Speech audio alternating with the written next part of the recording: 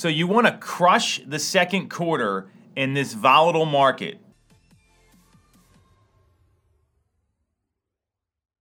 So we know that the second quarter is the time when most real estate agents are going to sell the most properties in a 90-day period.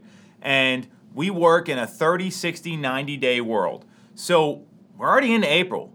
The second quarter's here. I want to be very clear about this with everybody.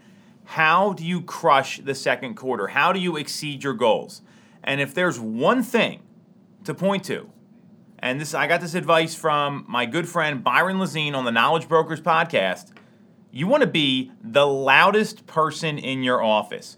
You want to be the person that is on the phone having conversations consistently, educating people about this volatile real estate market that we're in right now. So here's what I mean. You walk into a lot of offices, you can hear a pin drop.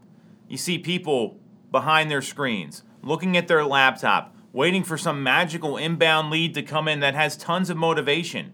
Well, if you're playing the waiting game, you might be waiting a while. The agents that will win are going to be the ones that get on the phone and have conversations with their clients.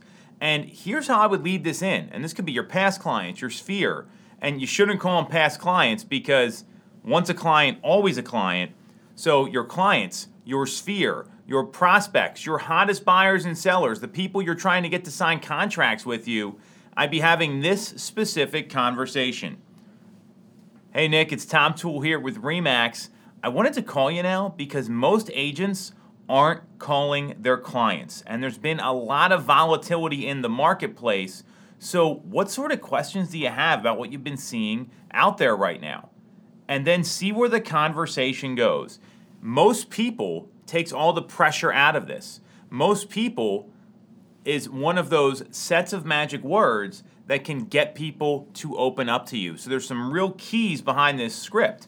You could even take it one step further and say, hey, most people and most consumers are fearful about the market right now, and they're not getting real data about what's happening locally, and most agents aren't calling their clients. So I wanted to reach out to you and see, are there any questions you have about the current market? And see where that conversation goes. If it's a past client, they might say, hey, we're super happy in the home, we're not moving. Great. Who else do you know that is having questions about the market? And just offer your services, offer yourself as a resource. And if you've got white space in your calendar, I'd be on the phone literally 6 to 7 hours a day. That's going to be the person that wins in this market. And if you do that and you commit to, I'm going to be the loudest person in my office, I'm going to make the most phone calls and have the most conversations over the second quarter, you're going to get to a point where you can't make these calls as much as you want to because you'll be filling your calendar with appointments to list property, appointments to show homes, and appointments to negotiate and write contracts. And those are all the income-producing activities everyone should be focusing on for the second quarter.